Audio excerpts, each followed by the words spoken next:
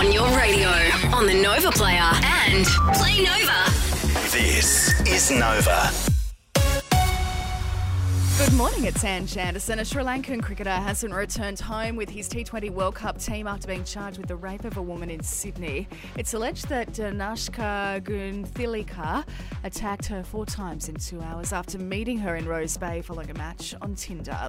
Ugly shirts and Birks is the dress code for Dolphins player Liam Hampson's funeral at 2:30 this afternoon. The 24-year-old is being farewelled at the club in Redcliffe following his fatal fall at a Barcelona nightclub last month.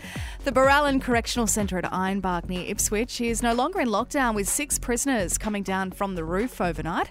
Police are now looking into if they should face fresh charges.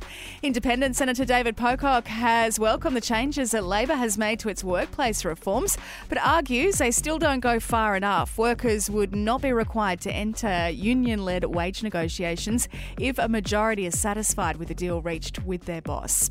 And Kanye has been told he'll need at least $1 billion for the White Lives Matter trademark. The guy who bought it just last month isn't looking to sell it unless he's offered 10 figures.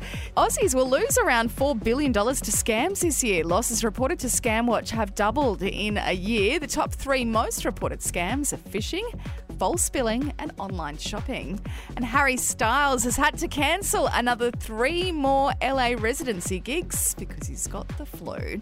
6:33 right now, Mitch. What's happening in sport? The men's quarterfinals have wrapped up at the Rugby League World Cup with Samoa edging out Tonga overnight. 3 tries apiece with a missed conversion on Tonga's first try. The difference in the end, 20-18, the end score. The win set Samoa up for a semi-final against England. Redemption on the cards after the 2 sides played the opening match of the Cup, with England running away with a 60-6 win a couple of weeks ago. The first semi-final will see our Kangaroos take on New Zealand on Saturday morning, while our Gillaroos are in action right now as the Women's World Cup continues. We're 5 minutes into the second half. The Aussies already with their first try after the break. Jess Surges scoring her 4th of the game so far, with the Gillaroos leading France 64-0.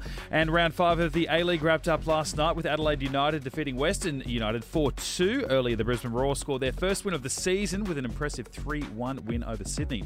If you're paying too much on your home loan, it might be time to talk to the lender, trusted by Aussies for the last 10 years. Loans.com.au, proud premier sponsor of the Brisbane Broncos. Mostly sunny today as we head for that top of 25. It's 19 degrees right now at Murray, and that's the latest on Nova.